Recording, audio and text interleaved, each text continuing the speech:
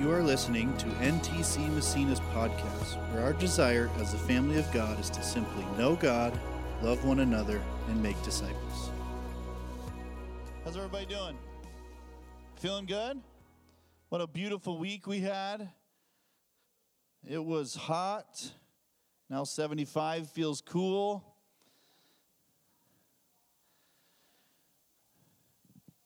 So I'm just going to give you a pre-warning today that I'm really tired. And when I'm really tired, I tend to say really stupid things. My filter goes away. So you might get a little more raw me, and my voice is kind of, I don't know, I've just been talking way too much. We had an incredible time on Friday night. Friday morning, I left at 4 a.m. to bring my friends back to Syracuse. And then I went from Syracuse over to Gloversville, and I spent the whole day with our folks in Gloversville, and some people are coming to the meetings there where we're planting a church. And then that night we had our weekly, so I don't know if I've even told you this, but on Friday nights we've been having what we call launch team meetings in Gloversville. And so we're gathering people who want to help start a church. And we've been kind of working that over the last year and doing different things, but now we're getting really serious about it. We rented a space just in kind of a nice area that is between Gloversville, Johnstown, and Amsterdam, because really we want to try to be regional when we're there. And last night we had too many people, or on Friday night, we had too many people for the room that we already rented. So good problems to figure out, but people are hungry. People are looking for a representation of Jesus. And sometimes we need to be different than we have been in order to show Jesus to the world, right? And so I really believe God's going to do some awesome stuff in that. But it's really been an awesome week. So here we are. It's Sunday. I have one more thing I wanted to share with you guys before we jump into the message. So my nephew is here, Sean Sullivan. Come on up, Sean. You guys can clap. He's cool. He's my nephew. So Sean is going to share just for a moment, but Sean is actually going to be interning with us, with the staff for the next couple months, and he's been doing pastoral studies at Houghton, and he's just going to share a little bit about why he's here. Yeah, so as Greg mentioned, I'm a senior now at Houghton studying theology and Bible to hopefully church plant somewhere in the inner city someday is the goal, the mission that God has put on my life. I'm so blessed to be able to serve in a church that's so saturated with the Holy Spirit. You know, you just walk in and you just feel Him, you feel His presence, which is so amazing. And meeting many people here, I see the mission that God has given you, and you're just going forward with it. And I want to be a part of a church and a community that does that. So I'm so excited to serve with you all this summer and to see what God has in store for all of us. So thank you so much. Thanks, Sean. Thanks, buddy. So you'll be seeing Sean around. He'll be here. He comes during the week on Tuesdays, and he's here all day on Sunday. And then whenever else we ask him, so he'll be here for the 40th and different times. So he lives in Watertown, and he drives up. He came here this morning. That's a long ways to go. I don't think anybody else drove further than that. Well, maybe Steve, you did. But so that came from Ohio, right? Is Ohio? Tennessee? I'm sorry. It's just over there somewhere. So that's a long ways to come to church, Tennessee. I mean, So, all right, we're finishing up a series this morning that we've been doing for about 8 weeks called Live Transformed. Does anybody feel transformed yet? That's the response I figured. Today there's a couple points I want to make, but the first one I'm just going to say to you, transformation is an everyday process. You don't arrive because you heard a series about it. You don't arrive because you read a scripture that inspires you. You don't arrive simply because you prayed a prayer. It's literally a process of God transforming us, changing us every day. And when you read through the New Testament, you see Jesus' words, you even see some of Paul's words, he kind of admonishes people, and he uses language like, until the day that Christ returns, which has not yet happened. And so there's this transformation in us that we know we are believing for God to do now, but it's also an ever-happening thing. And really, as much as we get closer to Jesus, as much as we kind of become transformed into what he's designed us to be, it seems like the more I become transformed, the more I just realize I need it more. The closer I get to Jesus, the more I realize, man, I got some problems. Man, I need Jesus even more than I did when I first started following him, or at least the way I thought I needed him when I first started following him. And so transformation is not something you're going to arrive at in some snap of a finger or some simple prayer, but it's literally a choice that we make to say, Jesus, transform me today. Holy Spirit, transform my heart, transform my mind. Now, the beginning of this series, we started in Romans 12, and we use the scripture there to kind of launch the whole thing. And in there it says, be transformed by the renewing of your mind. That really everything that God's going to do within you, through you, and outside of you has to start in your mind. Because how we think always determines how we act. The things that we believe. Now, you've probably heard me talk about the fact that doctrine isn't everything, but our belief system does impact our life system. And so what we believe in and how we view the nature of God and how we view Scripture and how we view the things that God says to us or even that people say to us ends up determining how we live our lives. And so God knows that, and really the first thing we have to do is let Jesus have victory in our minds. We have to allow him to change how we think, how we see the world, how we see him. And in that, I think transformation in the external is what just follows.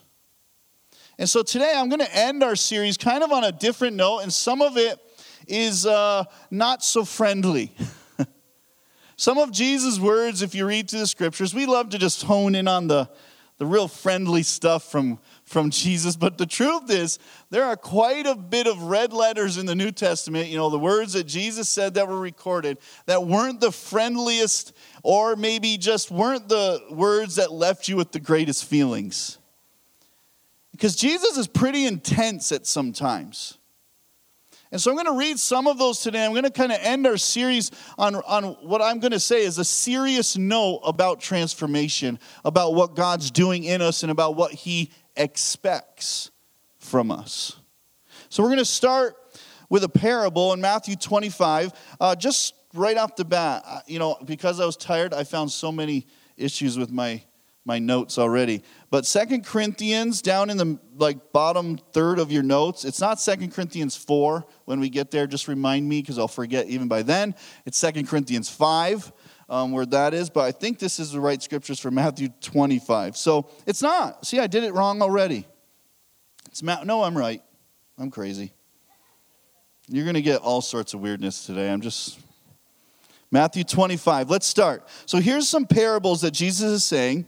And if I would have had time today, or would have had my way, I probably would have started all the way back at the beginning of chapter 24 to lay the groundwork. Because, you see, we look at the Bible and we often compartmentalize it in these chapters and verses, but it's just not the way it was written. It's an ongoing story. We break it up in chapters and verses so we can find our way in it. But chapters don't mean that there's a break always in the thought that preceded it or in the reason that this story is being told. And so 24 and 25 bleed together, and Jesus comes in, and he's telling these two parables, and really a lot of this is about kind of a feeling of the end times or the moment when Jesus returns. At least that's how we view it now. But Jesus is here. They don't even have that concept yet. But he's talking about this readiness factor in their lives. And so he tells this parable of the 10 bridesmaids. Does anybody know this parable? It's kind of a weird parable. It really fits no Western culture at all. And so when we read this, we have to try to understand the context and the culture. And I'm just going to give you a brief. We're not going to read through that one. But the brief context here is that in those days, it was normal for these bridesmaids. Now, weddings took a lot longer than they do now. If you think your bride shows up late because she's 25 or 30 minutes late, they didn't have a time. They didn't actually have a day. They just knew a period in which they were supposed to gather, and whenever that bridegroom was ready and that bride was ready, it just would happen. So everyone would have to be ready all the time. Now that sounds terrible to me. But these bridegrooms and these bridesmaids, they would literally stay awake all the time. They would probably take literal rotational things in the historical context, and they would have to have their lamps filled with oil, right? Because sometimes the wedding would happen at night, sometimes it wouldn't. And so there's this place where he's telling this story about these bridesmaids and these bridegrooms who their oil ran out and they weren't ready when the bridegroom showed up, when the groom showed up. And it basically goes into this readiness about how we are looking for Christ when he comes, or looking for God in these moments. And then it gets a little bit harsh. Jesus basically says they're not fit for the kingdom of God because they weren't ready. And so now we're going to jump, he goes right into another parable, and this is not a different thought. He's actually just sharing this parable in the same context, trying to get the same point across. This is the one we're going to focus on in verse 14, parable of the three servants. So let's read it together. If you have your Bibles, you can open them up. They'll probably put some scriptures on the screen.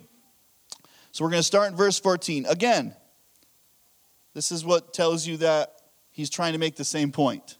He says, again, the kingdom of heaven can be illustrated by the story of a man going on a long trip.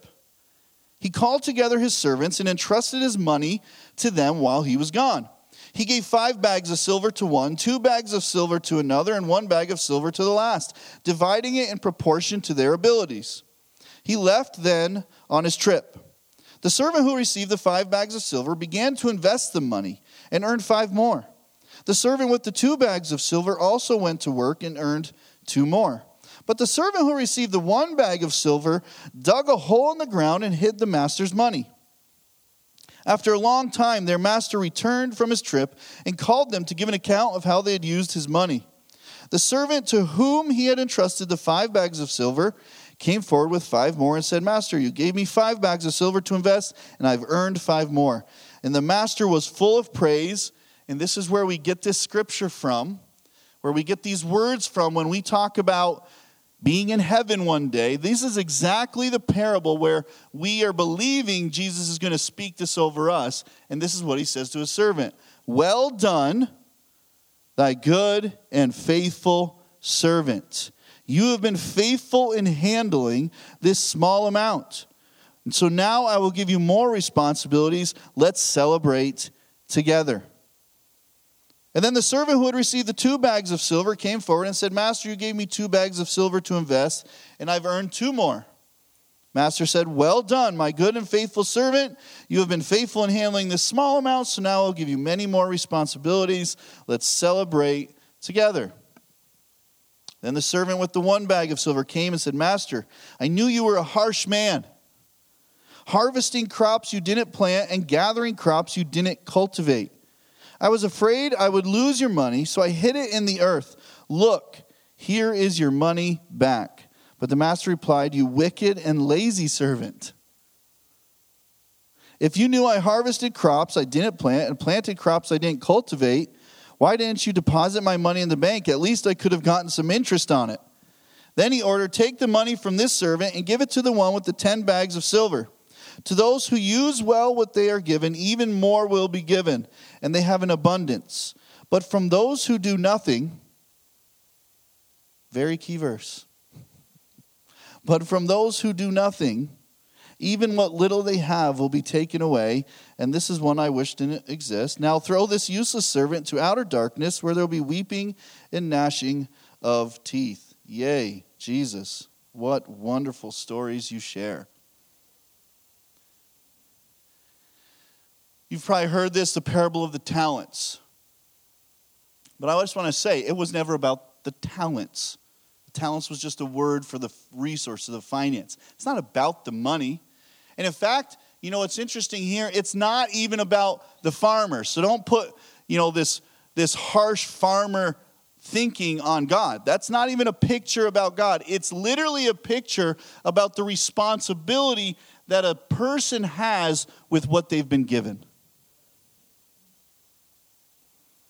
And so right off the bat today, as much as transformation is for you, it's for everyone around you too.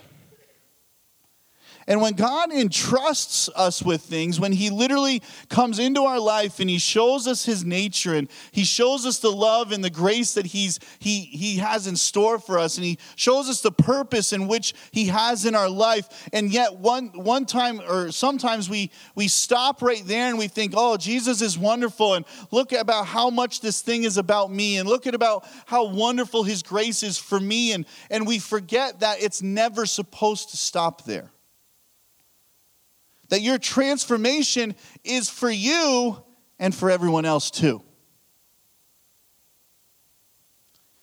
You see, in Genesis 1, we see the world created. Genesis 2, we see man come into existence. We see woman come into existence. We see this relationship between humanity and God, and we see this relationship between other humans together and humanity with the earth. And then we see this brokenness that takes place. We see this thing happen, and what takes place there is humanity becomes selfish. They become concerned about self rather than the outward things that God designed us to be concerned about. You know, I think a lot of times, this is a total side note, this is what you're going to get when I'm tired. You know,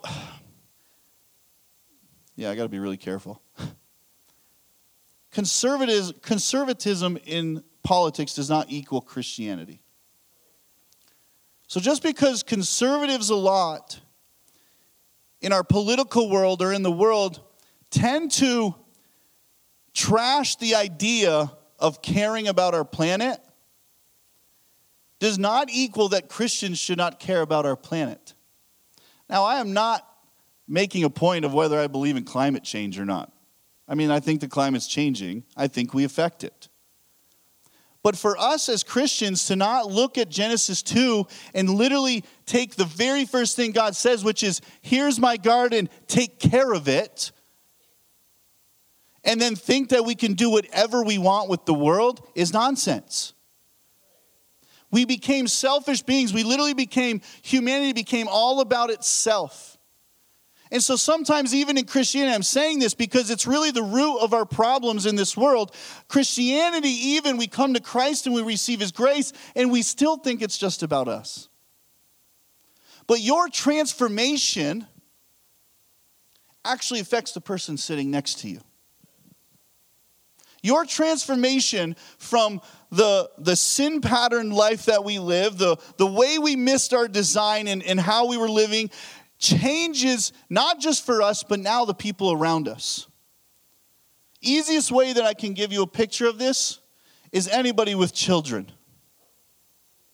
The choices you make as a parent affect your children. The choices you make as a human affect every other human that you come into contact with. The choices we make as a church affect a region. The choices we make as people in our lives affect the person that I work next to every single day. The choices I make on social media affect social media. The choices we make in this world affect the world. And when we forget that, even in Christianity, on the good side of things like receiving transformation and freedom and all the stuff and wholeness and all the things that God has planned for us, if we forget and think, oh, it's just for me, we've missed a lot of the point. So transformation, living transformed, isn't just for you. It has to start there. But it's also for the people you live with, the people you come into contact with, the people you work with, the people you sit next to in church, the people that you cross, in the grocery store. Listen, I'll tell you a silly story about how easy it is for us to affect the world. So my friends were here this week, and we went through Tim Hortons, and it was in the evening, and there was one car in front of us. No, there's two cars in front of us, and I ordered. And we just wanted like 2 coffees. And so I come up behind the car. Now, usually Tim Hortons is really fast, right? Because I want my coffee and I want it now. But no joke, I have no idea what happened in there. But we were in line for 14 minutes. Now, I know it sounds ridiculous. But 14 minutes in a fast food line is not fast food. And I became just a wonderful Christian in those moments. And I was like, what is going on in there? What's happening? Someone honked their horn. I can't. But someone should honk their horn. I hope that person in front's like, what are you doing in there? And I'm like, I'm getting mad. I'm like annoyed. I'm like, 14 minutes of my life for coffee? You know? And it's all about me. And so now I'm like, what did they order? Like a 4-course meal up there? This is Tim Hortons. Get your coffee and go home. You know, I'm just, these are all the wonderful thoughts your pastor has in his mind. So finally that car leaves, and it was a long time, right? And I'm like, I'm annoyed. I'm thinking, I'm going to say something like, hey, you guys okay in there? You know, the sarcastic, like, you know. And then the car in front of me was only there, like, for a moment. Now, they had been waiting as long as me, and they were there for, like, 15, 20 seconds. And I pull up, and I'm about to say something, and the lady goes, car in front of you paid for your drinks. Oh. What wonderful people they are. And I'm like, I'll pay for the car behind me. She goes, it's twice as much as you owed. I don't care. And I didn't. In a second, some stranger who decided to pay for my $3.58 in 14 minutes of my life changed how I acted in a moment. Our transformation transforms the world. Transformed people transform other people. If we don't, I'm not sure we're transformed. We just changed a little bit about how we acted and really still made life about us. And don't we do that sometimes? We turn Christianity into this thing that's really about us and the songs that I like to hear on Sunday and the temperature I hope they put the air conditioners at. And man, someone took my parking space or took my seat. And when are they going to fix my bathroom? That boys' bathroom is so nice now. I mean, nobody would say that. And we end up, life is too much and too easily about us that even in Christianity, as we ask God to transform us, we forget it's for a purpose. It's for the fact that He calls us to actually use what He gave us. And what I love about this scripture is we're supposed to double it. You're supposed to double it. God's done 5 great things in your life. You better be doing 5 great things for other people. I don't know. Double what God's done in you. He's brought you to freedom.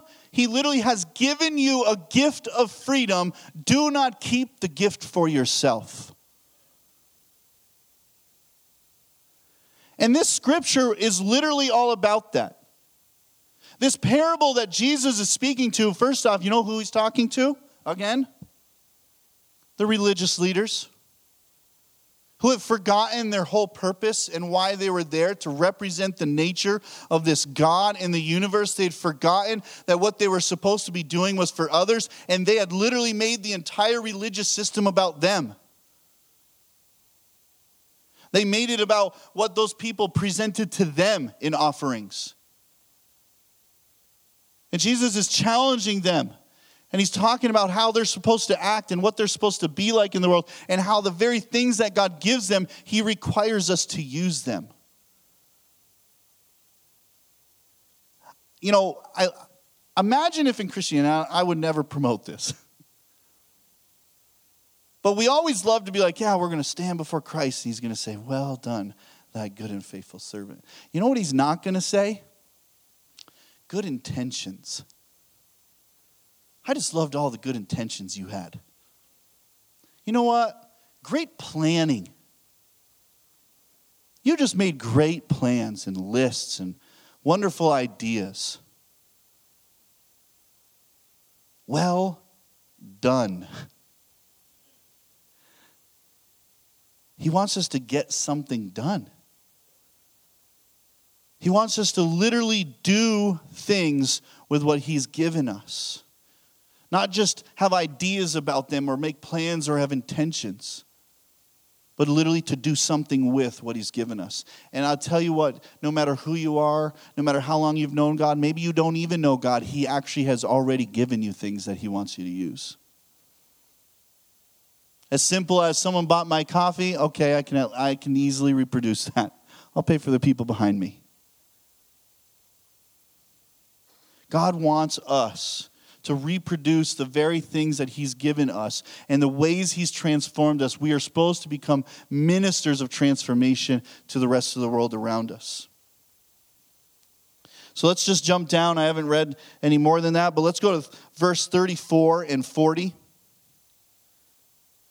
And this is Jesus continuing to speak kind of after that moment of throw those people out. And he's talking about sheep and goats. And again, he's still speaking on the same theme. Basically, sheep and goats have quite a difference in what they're like, in their usefulness, and the things that they're actually supposed to be. And so he gets down, he says, then the king will say to those on the right, come, you who are blessed by my Father, inherit the kingdom prepared for you from the creation of the world. For I was hungry, and you fed me. I was thirsty, and you gave me a drink. I was a stranger, you invited me into your home. I was naked, and you gave me clothing. I was sick, and you cared for me. I was in prison, and you visited me. Then these righteous ones will reply, Lord, when did we ever see hungry and feed you, thirsty and give you something to drink, stranger and show you hospitality, or naked and give you clothing? When did we ever see you sick or in prison and visit you? The king will say, I tell you the truth, when you did it to one of the least of these, my brothers and sisters, you were doing it to me. The transformation that God has for you is meant to be given to someone else. And when we do that, these are the things that I think God is going to say, well done for. When you inconvenienced your life for that other person, I saw that. When you went out of your way to bless a person in need, I saw that. When you encouraged that person, I saw that. When you bought Greg's coffee at Tim Hortons, I saw that. That's supposed to be a joke.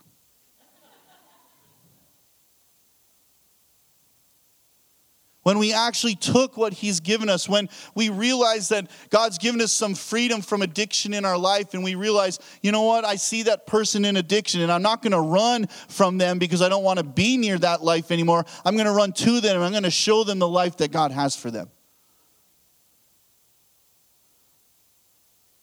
You know, a number of weeks back, Mark Estes was here, and he preached on the scripture says, that talked about who our neighbor was.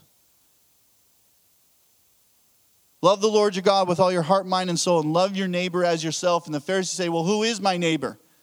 And he goes on to tell the parable of the Samaritan on the side of the road, or the person on the side of the road, but the Samaritan, the one who's opposite of that person, who literally calls that person enemy, is the only one who goes and takes care of him. The neighbor in our life that we're supposed to be living for and transforming and seeing transformation come into is people not like us. Sometimes the people we look at and go, that's my enemy. Jesus has lots to say about that. Let's turn to Luke 6.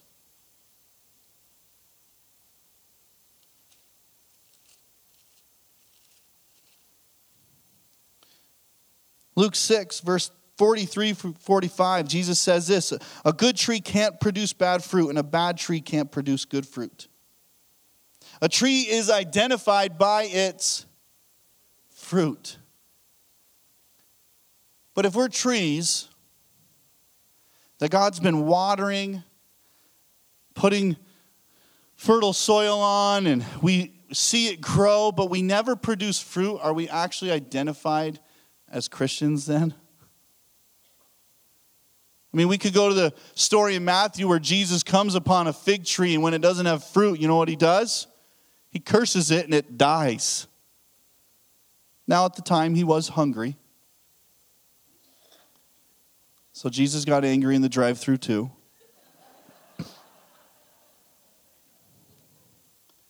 No one must have bought him a fig before because he's cursed it and it died. I didn't curse Tim Hortons, though. we are called to produce fruit.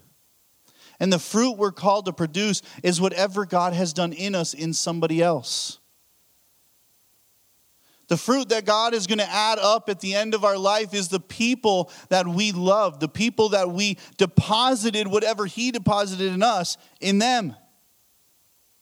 That whatever God entrusted in us that we then took and said, this isn't just for me, I'm going to deposit this in someone else. That's the fruit by which Jesus is going to say, oh, you're one of my disciples. Oh, I know you. But what He's not going to do is He's not going to reward people who just came across that starting line. Now, this is not talking about salvation. Again, salvation, free. Mean it in your heart. Invite Him into your life. And guess what? I'm telling you, you'll be in the door. But what we have is this misconception of heaven and what it's like. You see, heaven is a restored heavens and earth. It's what God always intended it to be like. And He always puts principles into work in our universe. And one of the principles He was so desperately trying to get them to see in that harsh parable about the talents was that you will be rewarded for what you did with your stuff, and you won't be for what you didn't do. Now, I know we don't love to talk about a reward system in Christianity. But listen, our life here, short. Eternity, I can't conceive it. And so whatever we pay on this side determines something for all of eternity. We have to remember the balance there. We have to realize that, my goodness, if this is inconvenient now, this is going to give me rewards in heaven. Now, I'm not saying if you're doing it out of that like weird, greedy, I want rewards from Jesus mentality, I don't know, that probably doesn't work either. But when we do it understanding that I'm not supposed to just hold on to what God's done in me for myself, Jesus rewards that. Jesus gives rewards for that. And I've taught on this before, but there's two judgments when we get to heaven. One is our judgment of salvation. It's getting in the door. It's have we received the grace Christ paid for on the cross? There is a second judgment where we stand before Christ, and it's literally a judgment of what we did. A judgment where He says, what did you do with what I gave you? And I really think, I know there's no tears in heaven, though I might think that's symbolic, actually. Because there's happy tears, right? I mean, I like happy tears. But I think there will be moments where we go, why didn't I do that? Why did I say no? And we'll see the stark contrast of what we thought was maybe so costly for us compared to what was so wonderful that God had for us. And not even for rewards in heaven, but what about the fact of what we think is so costly for us, but what is so life-giving to others? You know, I actually shared my testimony this week to someone that I was surprised they didn't know it. And I would probably assume a lot of people in this room may not know why and how I came to Christ. But the reason that I'm literally breathing today, I literally lived in a place where I was depressed and suicidal. And the reason that didn't occur in my life is because in the right moment, somebody else, let me just be a little bit careful, not Jesus. Jesus didn't come down into my room and save me. A person used by the Holy Spirit responded to God, and that is the reason I'm alive. You see, sometimes we put on Jesus more than we're supposed to. Well, Jesus will just do that work. I'll just pray more. Jesus is going to do it. The Holy Spirit's going to do it. And you want to know what the Holy Spirit's saying? Yeah, but you're my tools.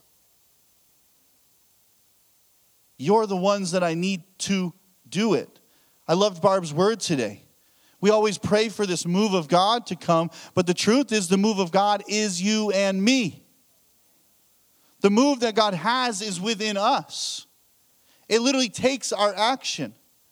I've jokingly said this 100 times. No one knows the day or the hour of Jesus' return because he's still waiting for us to do our job. Jesus doesn't know because he's like, we're waiting for you to do the work.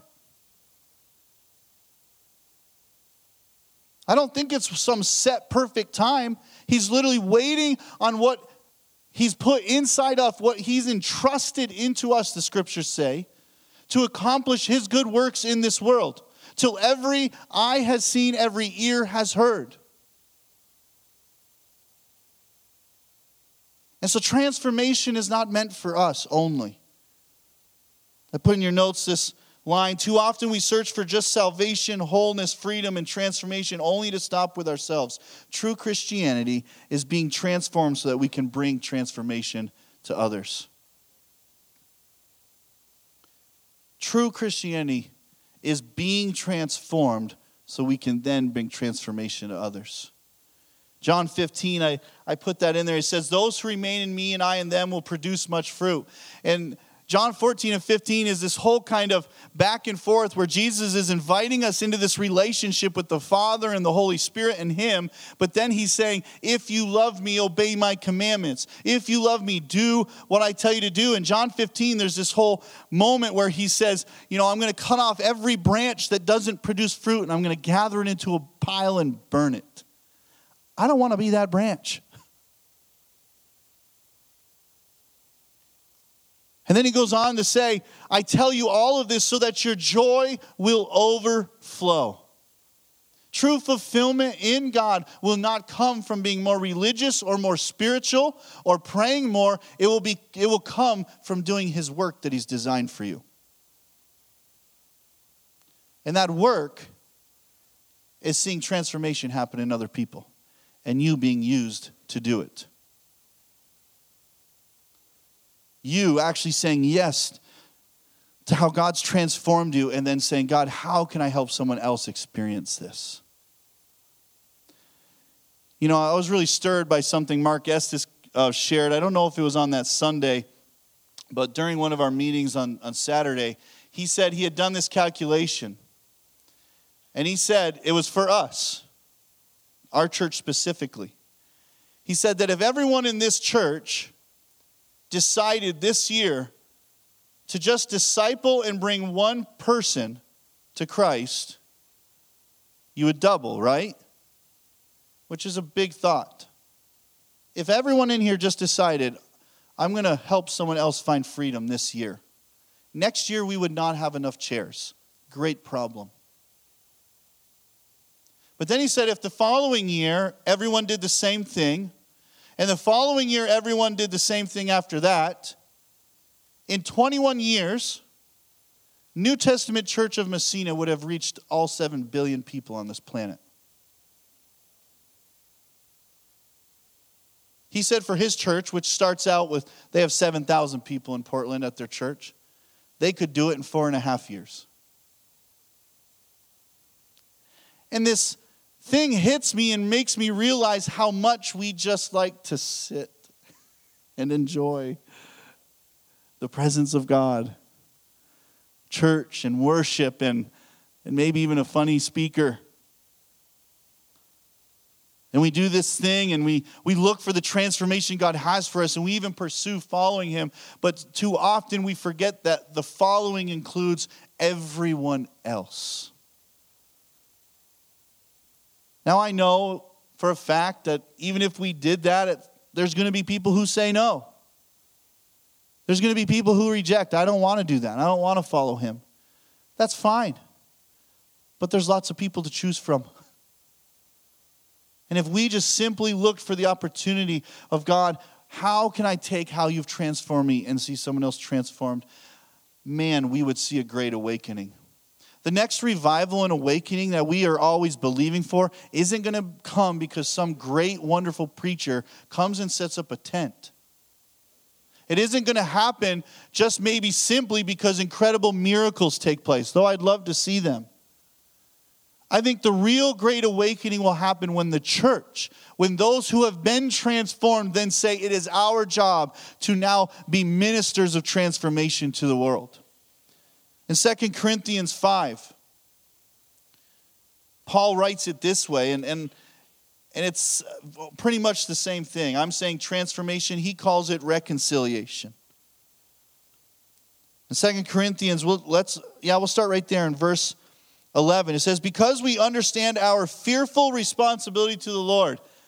That's a good term at some points. I don't fear God because of his nature. Now, I have a certain personality. And my personality's biggest fear is failure. And it's really not about any of you thinking I'm a failure. It's about me thinking I'm a failure.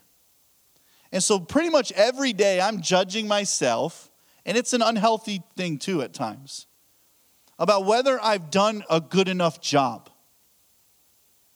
And so I have this motivation in me so deep that says, man, when I stand before Jesus, I really want those words to be true. I don't want them to be placated. I don't want them to say like, nice job, good attaboy.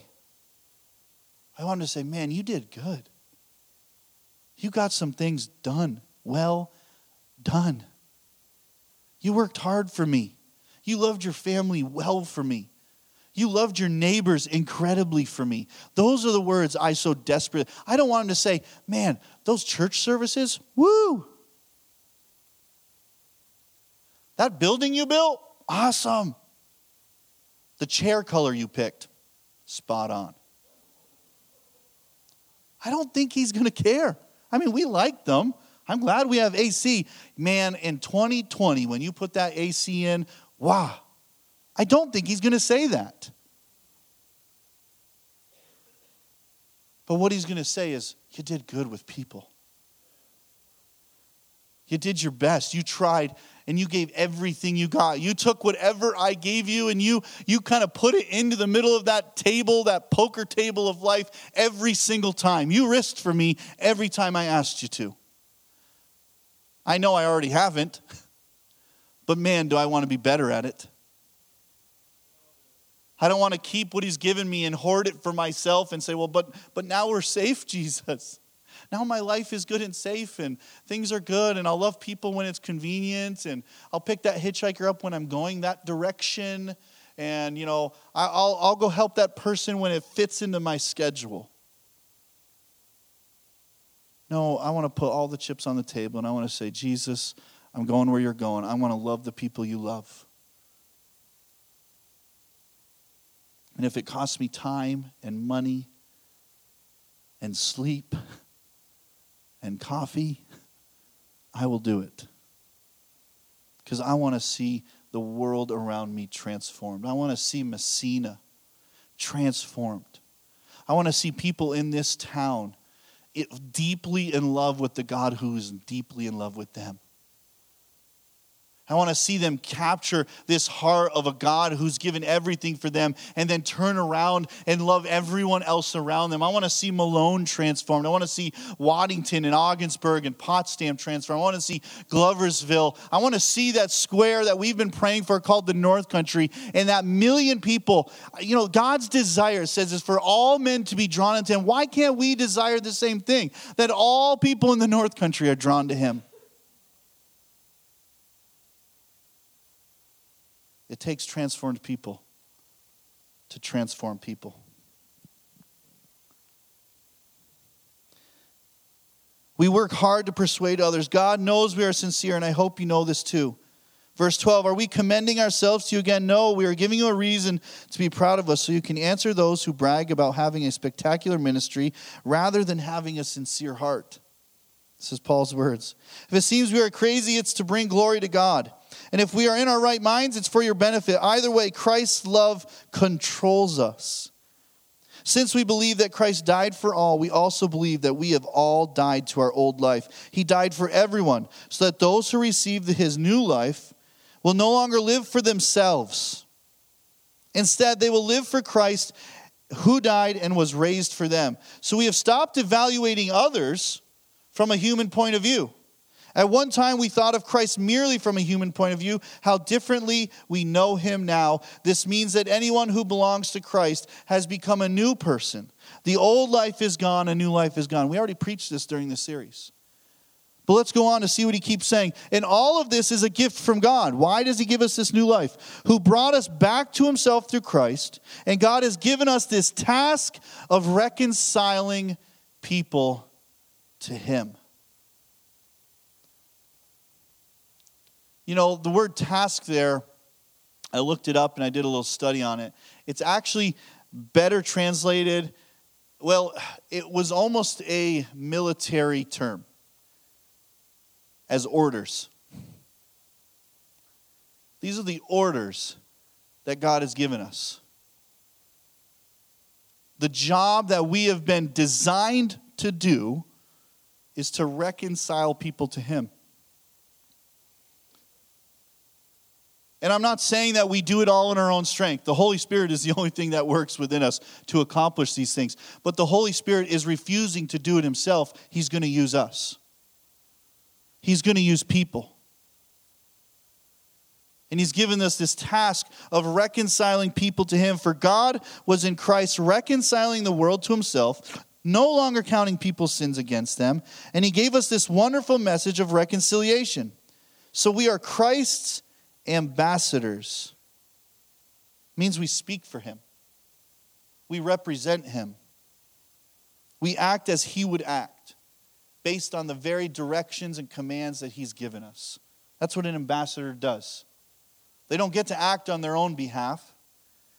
When they're sent to a country, they represent the ideals and the policies and the things that that country represents. That in that day, it would have been a king represents. And so in this world, we're no longer about ourselves. We actually are a representation of somebody else. And God is making his appeal. I love this language. God is making his appeal through us. He's not making his appeal. You know what an appeal is? It's the process of trying to literally show evidence of a specific idea or goal. It's the idea that he wants the nature or the world to understand his nature. And so the way he wants the world to understand his nature and his goodness and all the things he's accomplished on the cross is simply to do it through us. And so the evidence that God is literally presenting to the world of his goodness is, guess what? You and me. I'm not the greatest evidence sometimes.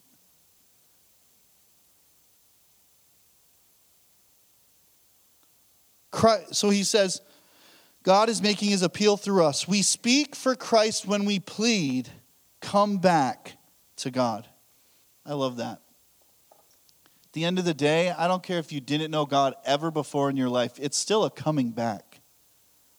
Because your original design, if you're in this room, if you're watching online, and you don't know if you've ever followed God before, it doesn't matter because it's still a coming back. We've always been his family. It's just that life has caused us to start kind of on the outside. Sin and the brokenness of this world caused us to start separated from him, and now we're finding our way back to him. And our job is literally be the evidence of the world, to the world, that there's a way back to God. There's a way back to his family. And then we're supposed to literally plead with the world, come back. See what we've seen. Let me show you the nature of this Father who loves me. Come back to God. For God made Christ, who never sinned, to be an offering for our sins so that we could be made right with God through Christ. And I'm going to stop with the first verse of chapter 6. As God's partners, we beg you not to accept this marvelous gift of kindness and then ignore it. This is where I want to end our series of transformation right here. Paul's same words. We beg you not to accept this marvelous gift of God's kindness and then ignore it. You see, he makes a differentiation there. You can accept it, but you can also ignore it. You can accept it and, in a sense, get the benefits for yourself of salvation, but then you can ignore what it's supposed to mean for everyone else. Just as he got done talking about us being ambassadors and being ministers of reconciliation, he's pleading with them, please, don't just keep it for yourself and then ignore it.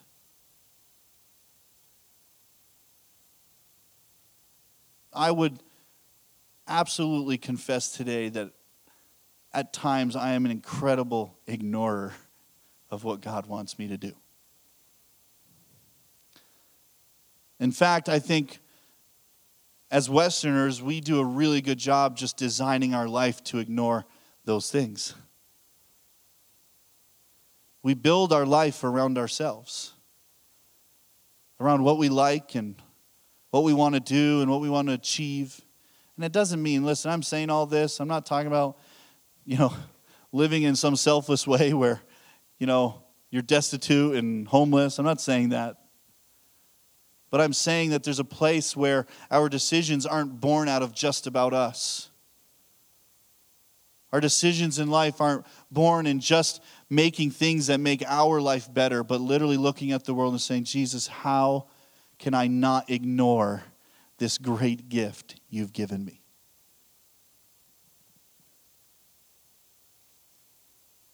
Why don't we stand this morning?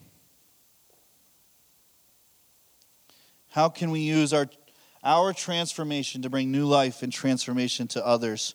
And I put this in your notes just as a question, and I ended it saying it this way, to others today, this week, and this year. Imagine if every one of us decided today to do something, even small. And I love even the wording that Jesus uses in the parable of the three servants. He says, you took something so small.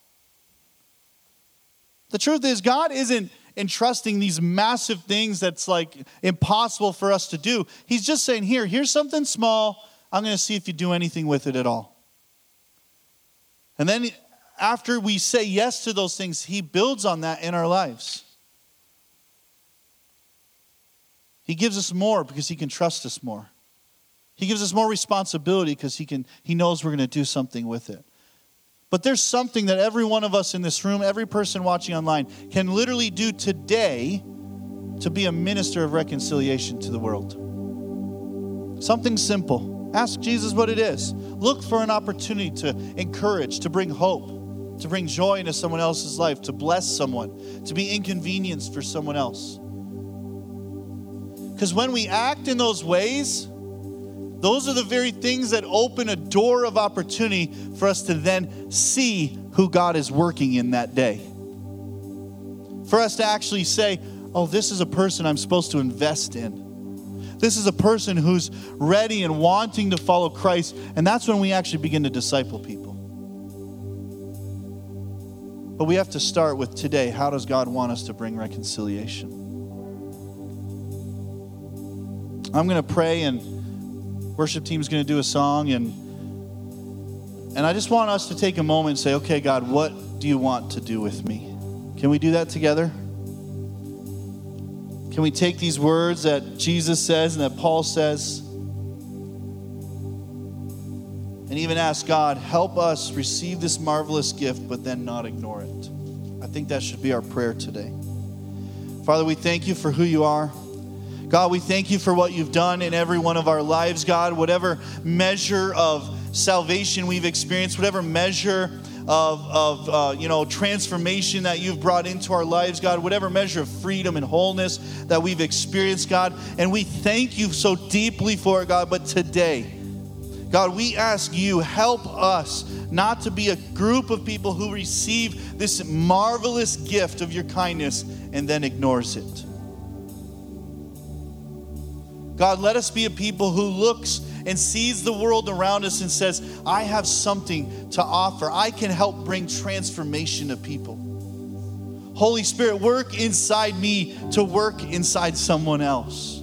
Holy Spirit, stir me with boldness to speak truth and love into people's lives. So that, God, that when people saw us, when they look at us, and even, God, when they look specifically at this church in this place, they wouldn't just see individuals or a group of people, but, God, they would see you. That we would literally represent you well in this world. We thank you in Jesus' name. Let's worship for a minute together.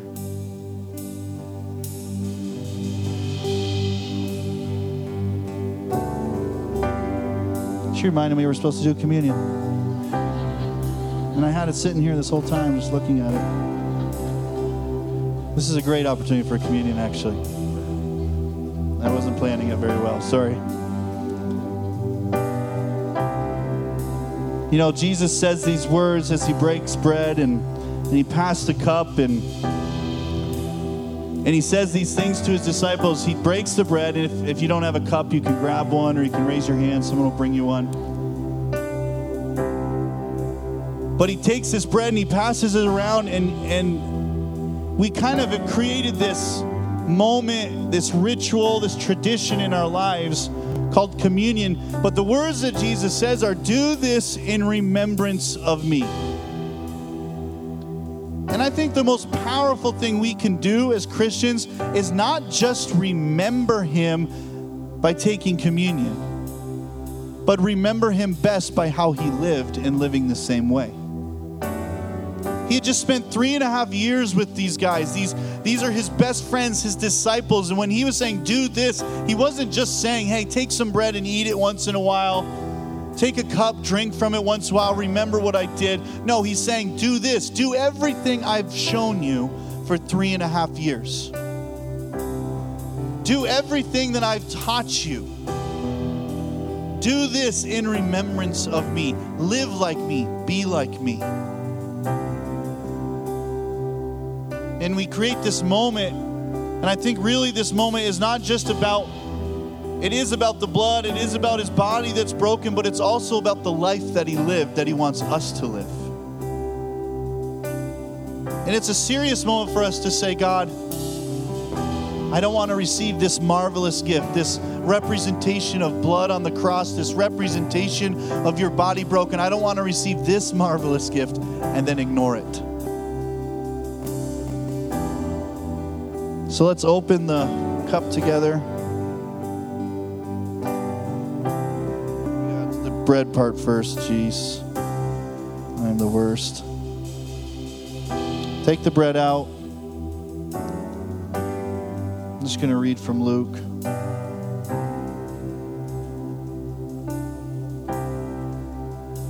It says he took some bread and he gave thanks to God for it.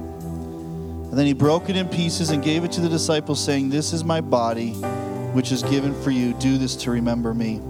So, Father, as we take this bread, God, as we just take this symbolic representation of what you did, this life that you lived, this broken life that you came to serve, you came to lay down for us and for all people who would come after us, for all the people who were then, God, this price you paid, God, we take it today as a remembering moment. But God, we ask right now again, don't let us ignore it.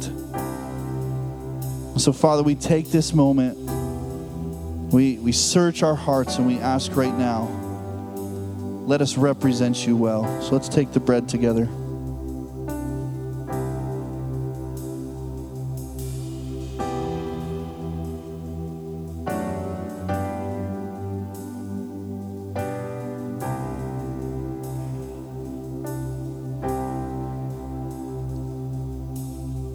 And after supper, he took another cup of wine and said, this cup is the new covenant between God and his people. An agreement confirmed with my blood, which is poured out as a sacrifice for you.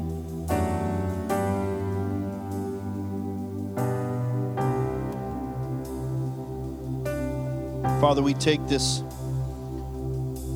cup together today. God, we take it today and we remember what it represents, that really, through our own actions, through our own will, God, we could not reconcile ourselves to you. God, through our own choices, through anything that we could do, we could not come back to you, but your blood poured out for us paid that price. God, the life that was represented in the blood of our bodies since the beginning of time, this literal thing that lives within us, God, that represents how we have life, God, that you poured out, that you paid for every one of us. God, we don't want to take it lightly. But God, we want to remember what it meant to live a life reconciling people to you. So God, we take this together. In Jesus' name, let's take it.